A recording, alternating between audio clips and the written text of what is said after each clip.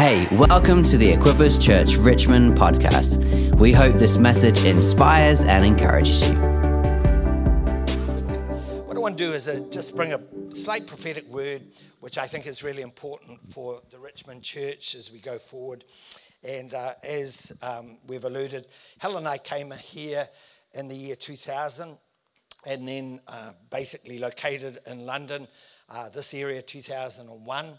And it was a big step for us. We knew it was a divine call, a divine mandate that God gave us to do. It wasn't just a good idea, it was a God idea, because you don't come from the other side of the world when you're 52 and just re-establish yourself in another country unless you really know God's in it.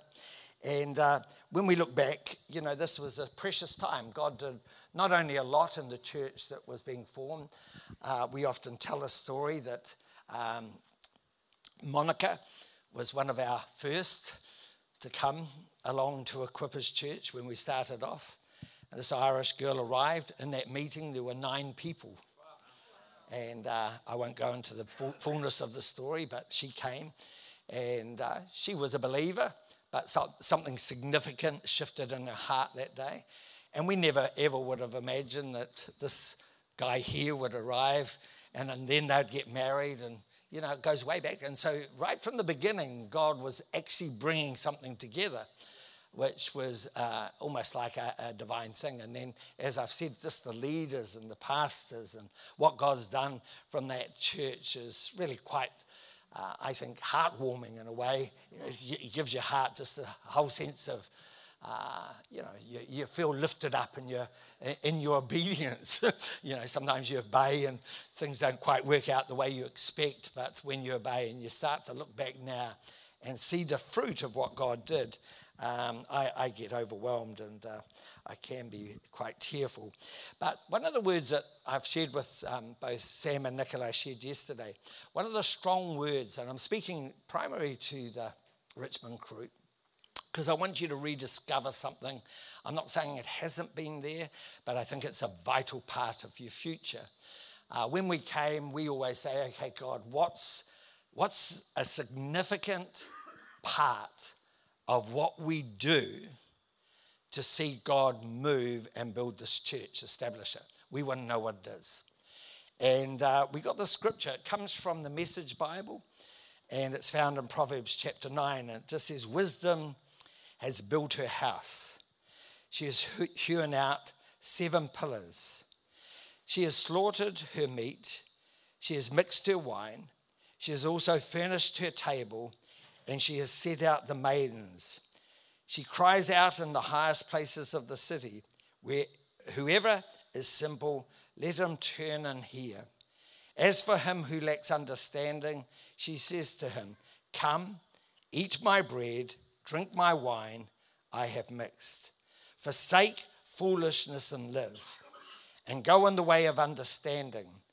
And really, just it goes on, it gives more instruction. But what we decided was a real key for this church would be hospitality. And initially, my wife, who's very good at hospitality, I decided at the beginning that she had the grace of hospitality.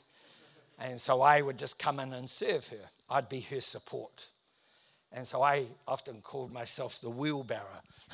Whatever vision she had, I would bring in all the goods to make it work.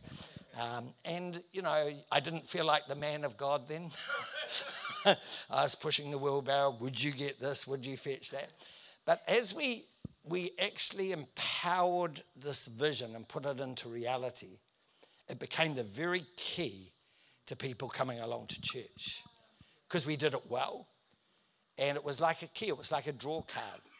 And the moment we opened our heart to do it, and it didn't just happen on a Sunday, so it wasn't Sunday hospitality, it was different events, and out of it we just saw God start to bring people in.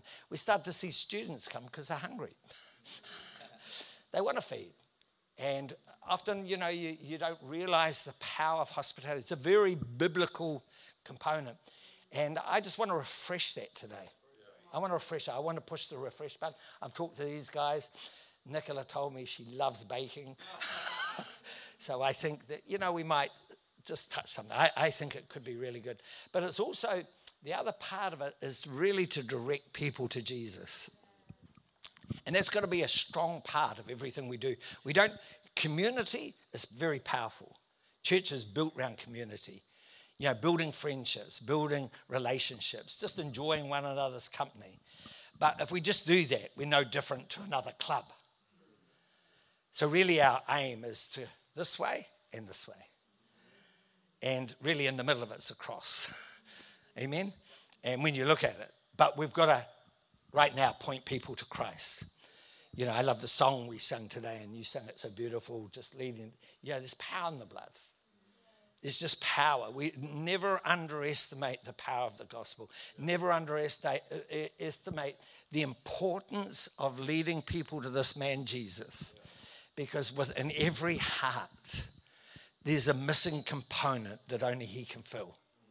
We can try and fill it with every other thing, but until we let Jesus touch that part of our humanity, we can never discover the way God's created us to be. And the God I know, the God I serve, the God I love is incredibly merciful.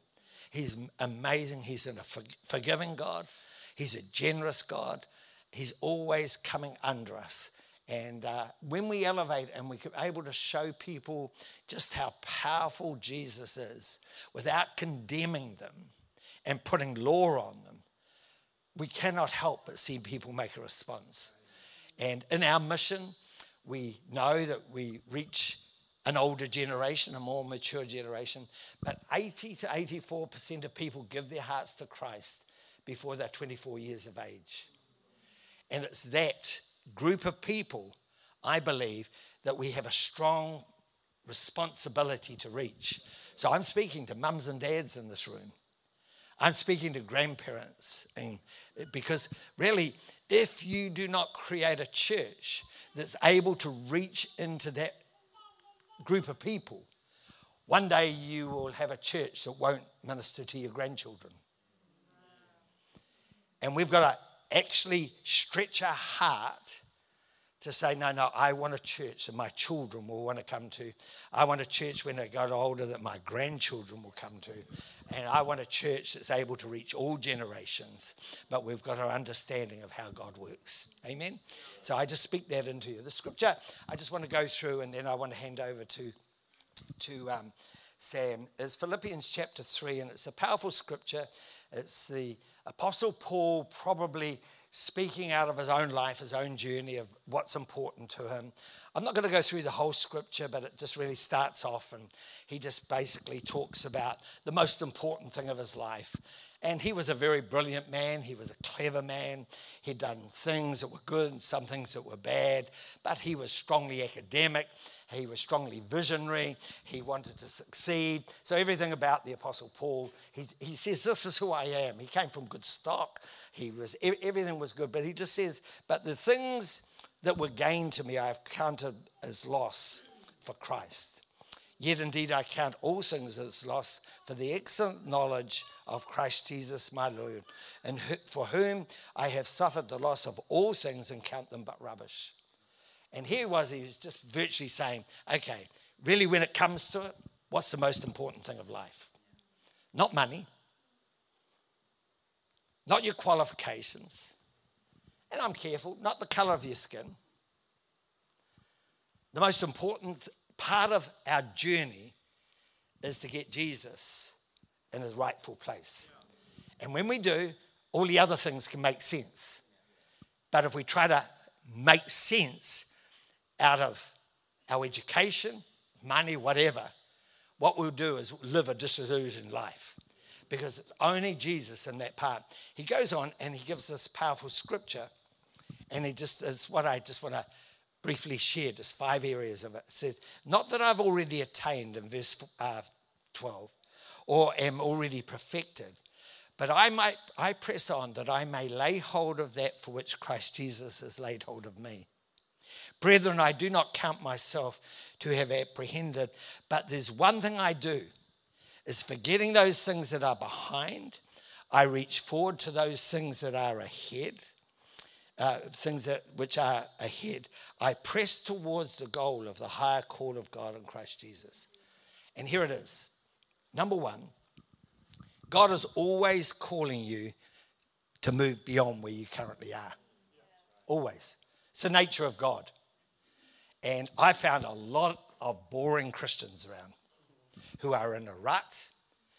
And when you look at it, and most commentaries would say that the Apostle Paul was around about 65 to 70 years of age when he wrote that. And here he is saying, after all that he had established, I haven't arrived yet. I haven't made it. There's more for me to do. Amen? And I believe that we need to see that in the Church of Jesus Christ. We haven't arrived. There's more for us to do. And I just want to leave this challenge with you. What do you see for your future that's Christ-based? Not just personally based, but what is your Christian focus right now for your future? How do you see it? Because if you can't see something, you don't know where you're going. And every time I've reached people who've actually ended up in a mess, they've done something, I'll just use the term, they've done something dumb, right? And you think, why did they do this thing? My first comment to them is, are you bored? Are you bored? Have you lost the ability to catch a redemptive vision of God and keep yourself moving forward? Amen? And that's what Paul's saying. I've got a redemptive vision. I understand why I'm on earth. I've got more. I've got more. And I pray that we get hold of that. The second thing is that he moved confidently. He says, I lay hold of that for which Christ Jesus has laid hold of me. I've learned, and it's come out of my own life, but I've seen it biblically, and I've seen it by every great biography I have read, is people who encounter God will normally bow over in humility in the midst of the encounter, but will rise up bold and confident. They will bow down. There will be a sense, I can't do this without you, God. But when they stand up, they have a Holy Spirit confidence and boldness. And I speak that over you guys, all of you, 4 of you. Come on, let there be an encounter with God, but let it produce in you a confidence and a boldness. Not arrogance, big difference. But every man of God, every woman of God has got to rise to a place where they're confident about what God's put in their heart. Because if you're not confident, how can you lead someone? There's got to be a confidence. Confidence is not arrogance. Confidence is what God puts in your heart. You know you've got a conviction. You know what we're given to do. And I think it's a powerful part of our Christian journey in the day we live. Number 3, we've got to move forward. One thing I do is forgetting those things that are behind. And really, that can mean 2 areas. It could mean, for Paul, I don't know, it could mean success, or it could mean a problem. But you cannot go forward, or simple illustration, you cannot drive your car constantly looking in the rear vision mirror. Now, a good driver knows how to look in the rear vision mirror to protect itself of something that might go wrong. But you cannot drive a car looking into the rear vision mirror. You've got to have a sense of direction where you're not letting your past failure, your past problems, your past shame, doesn't matter what it is, success. You cannot look at it because it will actually hinder you. And I believe there's so many people around who are talking about their success 10 years ago. But they haven't really laid it aside because God's got more.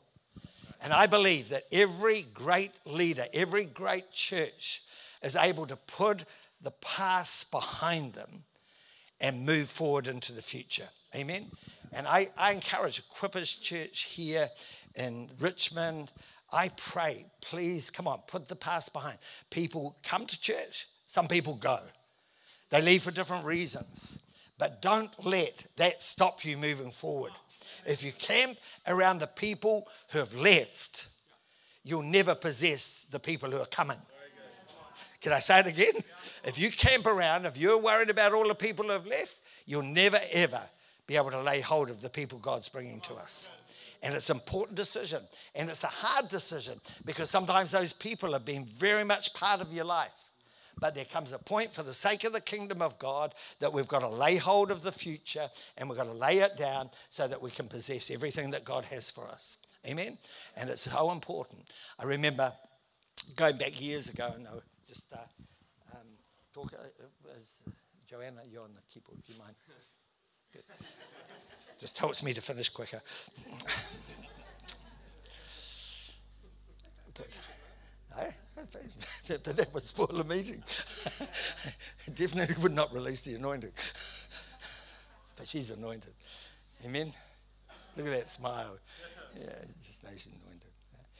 But I remember Helen and I were facing a difficult situation. It was almost like quite a lot of our close personal friends started to challenge us and they didn't like where we were going. And it was a difficult moment for Helen and I. And I remember being in a room and really struggling. And Helen looked at me because she sort of felt I was the problem. And she said, "Do you mean your decision means that we're going to lose all our friends?" And I said, "Well, I didn't bank on this. I didn't really know this would happen, So I was trying to defend myself. And then we sort of went to bed and woke up in the morning. And she just said to me, she said, "Bruce," she said, "if it means that we've got to get a whole new group of friends, I'm prepared to lay it down. If that means what it takes to possess what God has, I'm prepared to lay that down." And it was a painful process. I'm not trying to say it wasn't, but it was. But sometimes what we can do is we can hold on to something, and actually it hinders us possessing what God has next. Amen? And I just really encourage you. Sometimes God asks us to lay down. It was really interesting. One of my best friends was part of that group. And the moment I put something down on the altar and I said, "God, if it means we've got to get a new group of friends," he rang me up a week later and he said, "I am so sorry. I am so sorry for what I did." It was like God shifted something. And he's still my best mate. He's older than me. But he still rings me up. We still talk. We're still friends. Different parts of the country. But that's how God works. Amen? Don't know why I told that story, but I think it might be for some. Move intentionally. Number 4, you've got to reach forward to those things that are ahead. It's an action, it's a commitment. It means that you've got to put things in place. Sometimes you've got to change the nature of your life to possess what God has. You can say, "Okay, I don't think we need this in our life. We can do this." Amen? And I think it's an action. And then finally, I want to finish, and then we're going to hand over to Sam. He's just going to give us a little charge. We're going to move upward. Move beyond was number 1. Move confidently. Number 2, move forward. Don't look in the rear vision mirror. Number 3, move intentionally. It's an action. But also, number 5, move upward. I want to tell you a story and it'll illustrate. Just before I came out, I had to delay a week because my brother-in-law died. He is 2 years older than me. He was 77. He suffered from a sickness from a number of years. I won't go into the background of the sickness, but he had gone through incredible pain. And I can't explain just the depths of what he went through. It just sort of, I'd cry and go into his room and I'd say, "Come on, God, why won't you heal him?" But the more pain he went through, the more pain, the more pressure he faced, the more loving he became. It was almost like God was allowing this pressure to come against him. And so for 2 years, he's made this statement. He said, I'm ready to go home. I just want to go and be with Jesus. Why? Because he was always looking upward. He was always looking upward. He just, I want to go and be with Jesus. And then he made this statement. He says, if Jesus won't take me, he said, I've got to continue to reach people for Jesus. God's got me here for a reason. And I'm telling you the truth. This is the truth. He would be under immense pain. Immense pain. To the point you would want to cry because of the pain he's under. But the nurses and the doctors would walk into his bedroom and start crying because of the love of God. The love of God. He shared Christ to the last week of his life. He never ever let his pain be self-centered. He was able to take his pain and point people to the love of God in his life. I often look and I think, could I have ever done that? I don't know. I don't think so. I don't know. But the number of people who were ministered to by the pressure of this man's life simply because he could look beyond.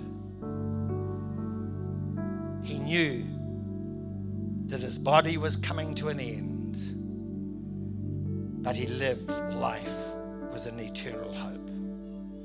That's what Paul was saying. I press towards the goal of a higher call of God in Christ Jesus. Amen.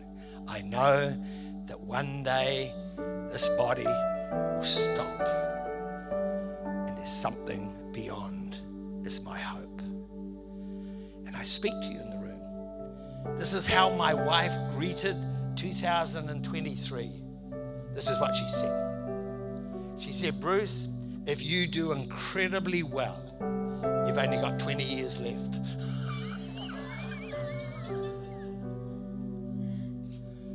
That's incredibly well. It would make me 95. If I do reasonably well, 90. 15 years. But who knows? Because you can think it's going to go forever. When you're this guy's age, you think, nah, man, the world was was made for me, and I'm in it and I'm living. But what carries you beyond is to live with an eternal hope that you never ever allow to disappear from your heart. Amen.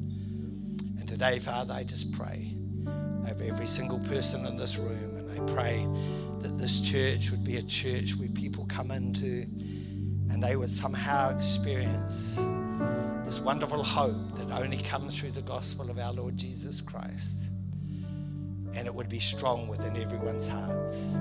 I pray right now for anybody in the room who perhaps doesn't know Jesus personally. Perhaps today would be a day where they just reconsider their relationship, how they live. Perhaps it might be a defining moment for them. But I pray, God, you would speak. I pray right now over every disillusioned heart, every heart that right now feels any sort of pain. I pray that you would break in, you would minister. I pray right now, Holy Spirit, that you would heal people in their bodies and even in their disillusionment. I pray right now, God, that you would restore relationships. I pray right now, Holy Spirit, that you would do something that is way beyond what we could ask or think.